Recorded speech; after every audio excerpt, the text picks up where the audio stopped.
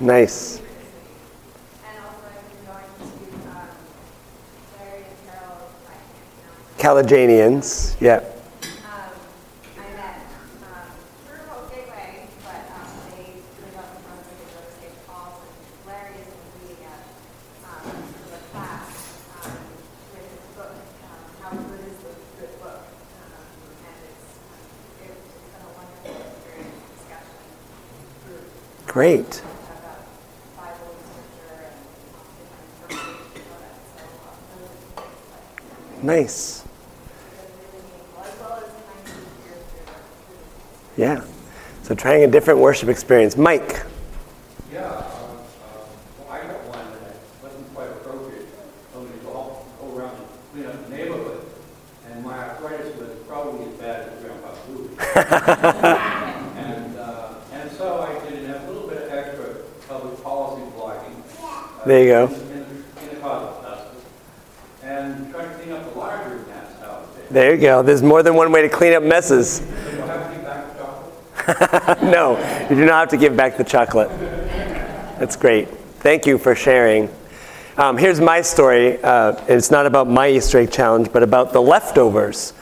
This week, knowing that the Easter egg challenge season was ending, the basket of leftover eggs has been in my office, and I knew that there was chocolate in those eggs. So I emptied them all and dumped them out over my desk, along with the challenges. And at one point, Liz, our administrative assistant, walked into my office, and there I am with all this chocolate. So I said, "Would you like some chocolate?" And she said, "If I take chocolate, do I have to take the challenge also?" So I opened one up and I said, "Here, you can have this one. I don't want this one." And I opened up another and said, "I don't want that one either." And then Liz said, "Are there any in there that are sort of like maintain the status quo?" It turns out there are no challenges, anything like that. Our scripture passages over these last 6 weeks have been stories of Jesus appearing to the disciples following his resurrection. We might call them post-resurrection conversations with Jesus. We started with the story of the walk to Emmaus. Remember, on Easter evening, at the end of that day, two early followers of Jesus are walking along the road on their way to a town called Emmaus. And all of a sudden, Jesus meets them and begins to walk with them, except what? Do you remember? They don't recognize him. They're talking about Jesus and all the events of that day, and they're walking with Jesus, but they have no idea they're walking with Jesus until they sit down and enjoy a meal together, and they recognize Jesus in, do you remember? The breaking of the bread. When he breaks the bread, it says their eyes were opened and they recognized him. During this series, we also heard the story of the fishermen, the disciples who have returned to fishing, and they've had a long and frustrating night of fishing because why? They caught nothing. All night long, fishing, and they caught nothing. And so the next morning, as the sun is rising, Jesus is there at the shoreline, and he's kind of a smarty pants because he says, "Hey, did you catch anything?" And of course, they're like all defeated, right? And he says, "Just go out and try again and toss your net to the other side." And you can just imagine the grumbling, right? Like, what? Toss the net to the other side? And when they do that, why they said yes is another question. But when they do that, they catch so many fish they can barely pull them into the boat. And that story ends with Jesus and the disciples eating fish on the shoreline. Ophelia Hukini invited us to think about the story of Thomas, who gets kind of a bad reputation for doubting, when really all he wanted was what everyone else had already had, right? A chance to see for themselves. And when Thomas sees for himself, he's convicted and he believes. Each of these stories that we've heard over these past 6 weeks, and the others as well, invite us in one way or another to embody the hope of Easter, to practice resurrection. Well, today is the final Sunday in the Easter season, and sometimes we call this Ascension Sunday. Does anybody know how many days, according to the Gospels, Jesus appeared to his disciples? Anybody know? It's one of those common biblical numbers. 40. We read that for 40 days, off and on, he would appear to his disciples. And so on the 40th day, he ascended to heaven. The 40th day after Easter, we call the festival of the Ascension. And because it's the 40th day, it always falls on a Thursday. And we celebrate it the following Sunday. Now we find this story in two places. At the very end of the Gospel according to Luke, and then at the very beginning of the book of Acts. And that's not a coincidence, because most biblical scholars agree that the author of Luke and Acts was the same person. So the story of the Ascension is sort of a bridge between the two. Luke tells all the stories of Jesus' life, from his birth to his baptism, his teachings, his death, his resurrection, and his ascension. And Acts begins with the Ascension and tells the story of the early church. So today we're going to hear the story from the Gospel according to, not the Gospel, or the book of Acts, which begins like this. The very first words in Acts, addressed to Theophilus. Who is this Theophilus that the author is writing to? Well, we don't know for sure, but some biblical scholars believe that he was a benefactor of the authors. The name Theophilus literally means loved by God or friend of God. And so the author writes, Theophilus, the first scroll I wrote concerned everything Jesus did and taught from the beginning, right up to the day when he was taken up into heaven. Before he was taken up, working in the power of the Holy Spirit, Jesus instructed the apostles he had chosen. After his suffering, he showed them that he was alive with many convincing proofs. He appeared to them over a period of 40 days, speaking to them about God's kingdom. While they were eating, he ordered them not to leave Jerusalem, but to wait for what the Father had promised.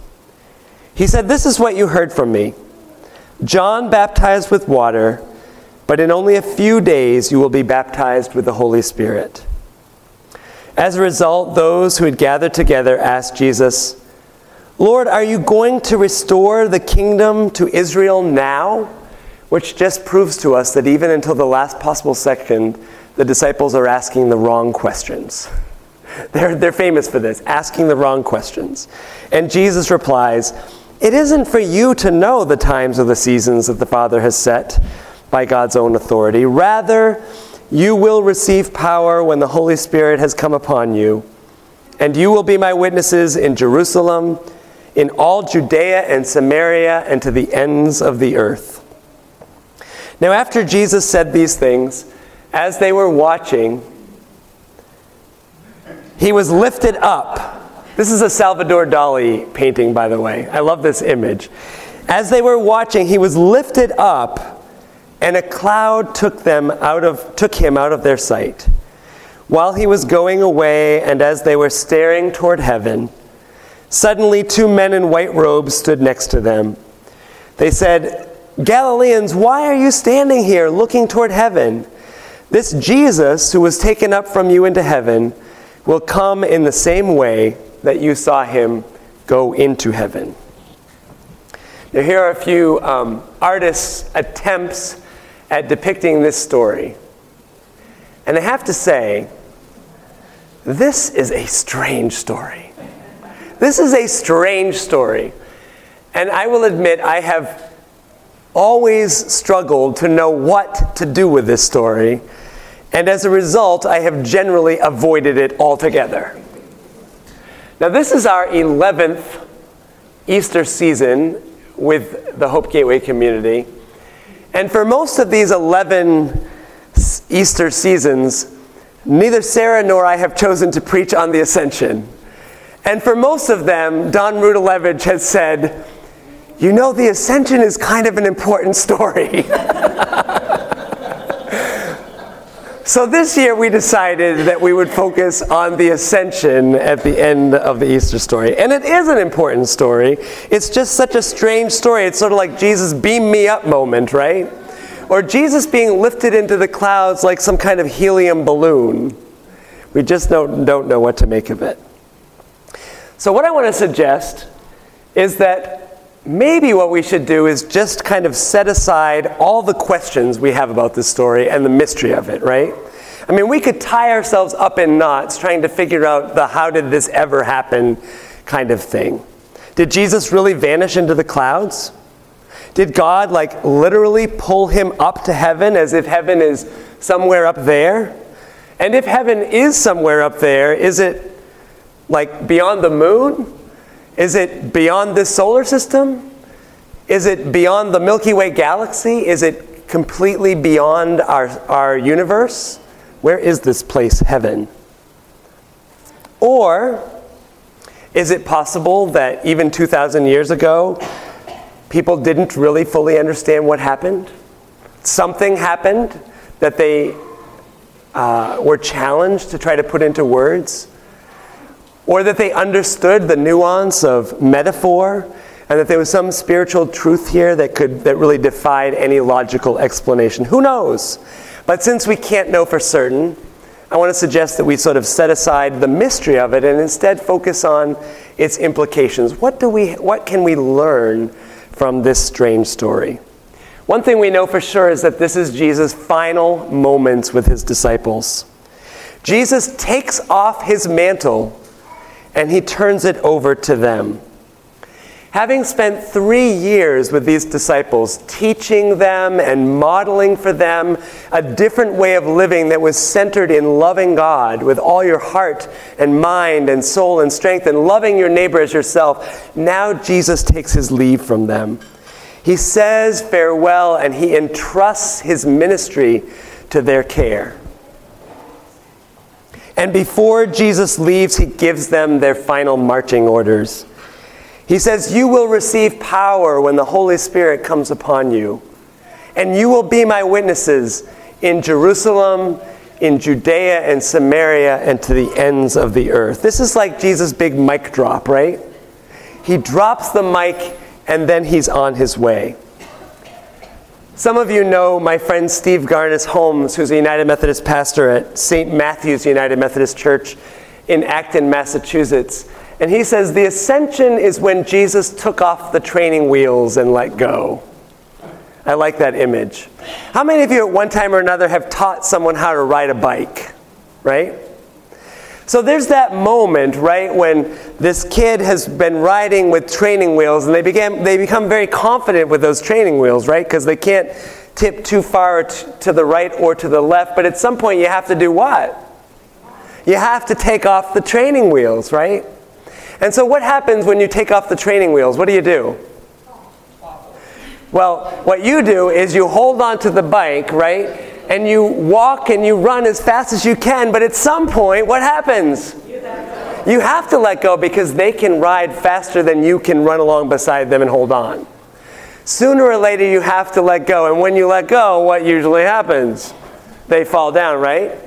And when they fall down, you get a Band-Aid and you kiss it and you move on. That's part of learning to ride a bike. The ascension was kind of this moment for Jesus when he had to take off the training wheels and let go. Knowing that perhaps his disciples would fall and skin their knees, and they would have to figure out how to bandage the wound and continue on their journey. Now, not surprisingly, the disciples are a little bit baffled. I do love this painting. I think it's an interesting image because if you take the story literally, that is what the disciples would have seen, right? And there's the symbols of the Holy Spirit at the top, the dove, the female imagery. But the disciples are baffled. And the author of Acts tells us that they stand there for the longest time staring up at heaven. You and I would probably do the same. Like, what just happened? Until suddenly 2 men in white robes appear. This reminds me of the story of the resurrection where 2 men in white robes appear, right, with a reassuring word. And they kind of give the disciples a kick in the pants. They say something like, "Yo, Galileans, why are you just standing there? Like, don't just stand there, do something." And they do from that moment forward.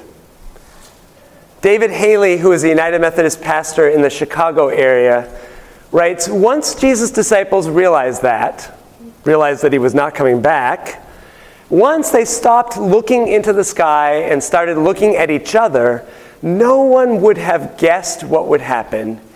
They began to say things that sounded like Jesus and to do things that Jesus did. They became brave and capable and wise. Followers became leaders. Listeners became preachers. The healed became healers. And disciples became apostles, witnesses of the risen Lord by the power of the Holy Spirit. Nothing was ever the same again.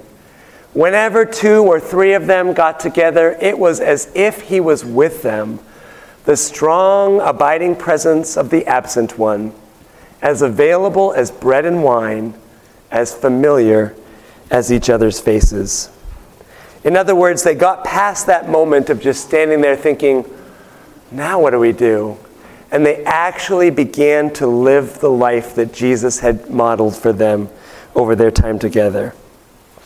2,000 years later, we stand in that same line. We are here today because those early disciples of Jesus received their marching orders from Jesus.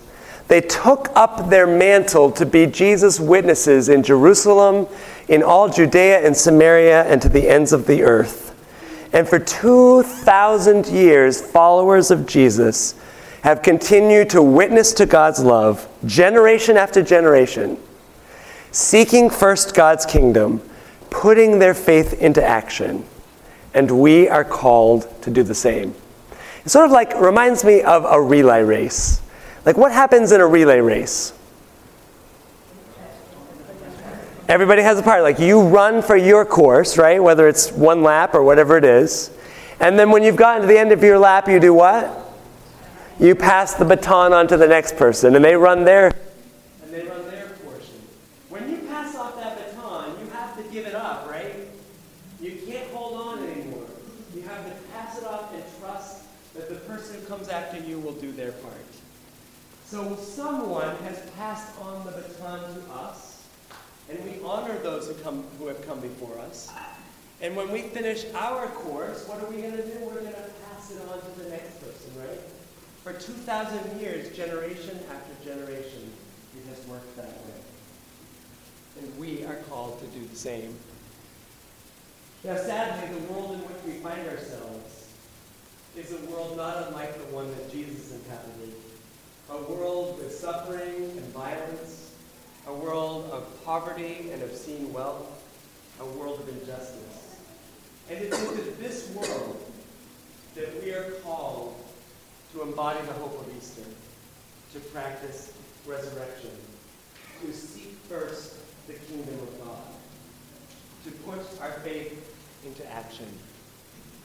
50 years ago, there was a man named Reverend Dr. Martin Luther King, who strove with his life to practice resurrection.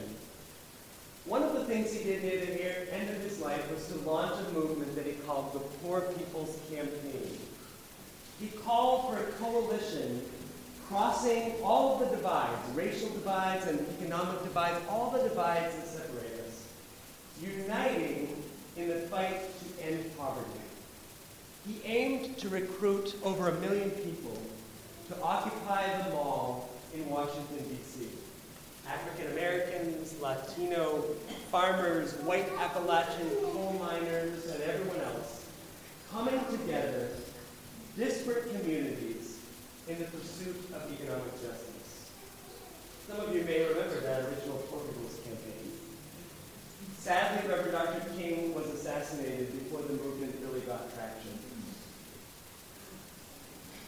A historian and civil rights author, Vincent Harding, has written, Martin was one of those crazy members of the Christian community who really took Jesus seriously and believed that the way you get closest to the divine is by getting closer and closer to the most outcast members of the society.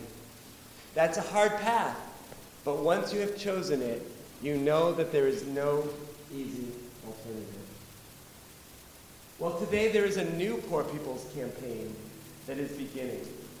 Tomorrow, 50 years after Dr. King launched his movement, after months of planning, tomorrow, Maine will be one of more than 30 states and Washington, D.C., launching a new movement called the Poor People's Campaign, a national call for moral revival. This is not a remembrance of something that happened 50 years ago. This is a picking up of the mantle and carrying it forward. And this movement is striving to unite tens of thousands of people across the country to challenge 4 interrelated evils: systemic poverty, racism, the war economy or militarism, and ecological devastation. The first 3 of those, poverty, racism, and militarism, were the 3 evils that Dr. King identified. The 4th one, ecological devastation, is added this time because of the realities that we find ourselves in. Now, this movement is being led nationally by these 2 people in the center, Reverend Dr. Liz Theoharis, who's co-director of the Cairo Center for Religions, Rights, and Social Justice, based at Union Seminary in New York City. Someone's alma mater, right? And also on the right, Reverend Dr. William Barber, who is known for his leadership of the Moral Mondays in North Carolina. Here's why the new Poor People's Campaign, a national call for moral revival, is so important.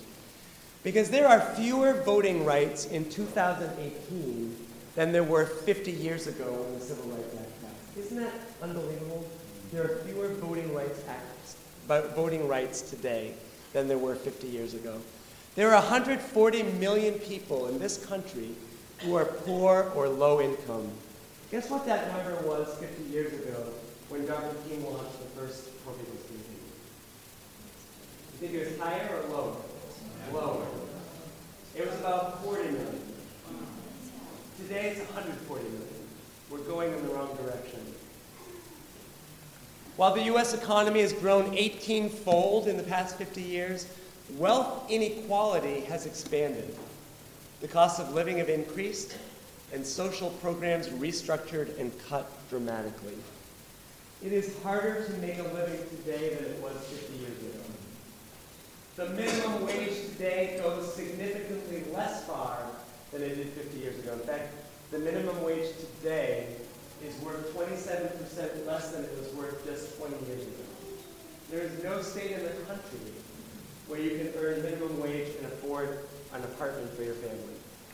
In Maine, the statistics say that you have to work 2 full-time minimum wage jobs to afford an apartment.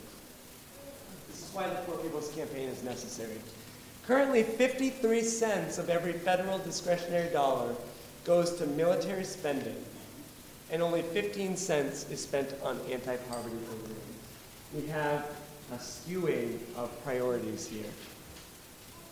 We imprison and detain more people, especially poor people, than any country in the world. And I would add not just poor people, but also people of color. Look at the statistics. Those are just a few of the statistics to illustrate the incredible struggles that we find ourselves in that are at the foundation of the Poor People's Campaign, a national call for moral revival. So I want to share a little video in which you'll see some of the leaders of the Poor People's Campaign talking about why this is so important. Everybody's got a right to live. So this feels like the old mass meetings. We're here, and all of our diversity, we're here in the human family. There is a fire raging now for the poor of this society. They are living in tragic conditions because of the terrible economic injustices that keep them locked in. We have to deal with our war economy and systemic racism and systemic poverty and ecological devastation. And finally, we have to deal with the moral narrative. We are traveling around this country building this Poor People's Campaign, a national call for moral revival. What we want to do now is hear a little bit from the local community who are a part of this campaign. I've spent 5 or so more years homeless. Living on minimum wage has caused me to have to figure out on a daily basis how to afford basic necessities. While the U.S. sends trillions abroad, my friends, family, and fellow veterans suffer the economic consequences of the war economy. I have 2 children, and I enjoy raising them while acknowledging that being poor is a struggle of human rights. But when I lost my housing, healthcare, and income all at the same time, I was terrified, panicked. I want to stand here and reclaim the power and dignity of the mujeres in my life. I can't afford to pay a cab. It was one thing to know that you didn't have water and you couldn't afford your water. It's a whole nother to find out that they shut off your entire community and none of you matter. And in the aftermath of climate change disasters, poor people and people of color are the ones to lose their homes. Who can't survive with $7.25? No parent should have in America should have to bury their child for a lack of medical expense. Being poor is not a sin. Poverty is a sin. Being homeless is not a sin. Homelessness is a sin. And we are here, and it's time for us to be the remnant that can transform the nation. We are calling for a season of moral resistance, a season of organizing, a season of nonviolent, massive civil disobedience. There will be a movement that will break through the con and cut through the lies and bring people together to save the heart and the soul of this democracy and this world.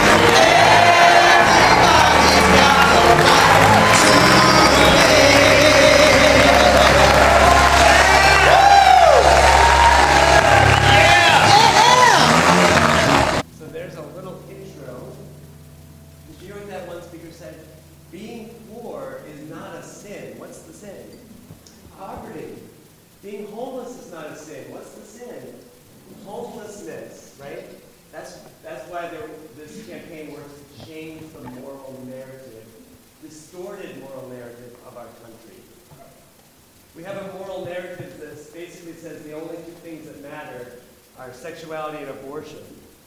What if we begin to see things like poverty, and racism, and militarism, and ecological devastation as moral issues that demand a moral response? So tomorrow at 2 o'clock, thousands and thousands of people around the country will gather in the state capitals, including our own State House in Augusta, for rallies and for nonviolent, moral, direct action. All speaking with one voice to call for a new moral agenda for our nation. One that addresses poverty, racism, militarism, and our global climate crisis. Tomorrow kicks off 40 days of action, but the campaign will be a multi-year campaign. In the words of Dr. Barber, nothing is going to change until we put a face on it, until we drive the public discourse, until we restart the moral narrative. I really believe that the Poor People's Campaign, a national call for moral revival, is one way of practicing resurrection.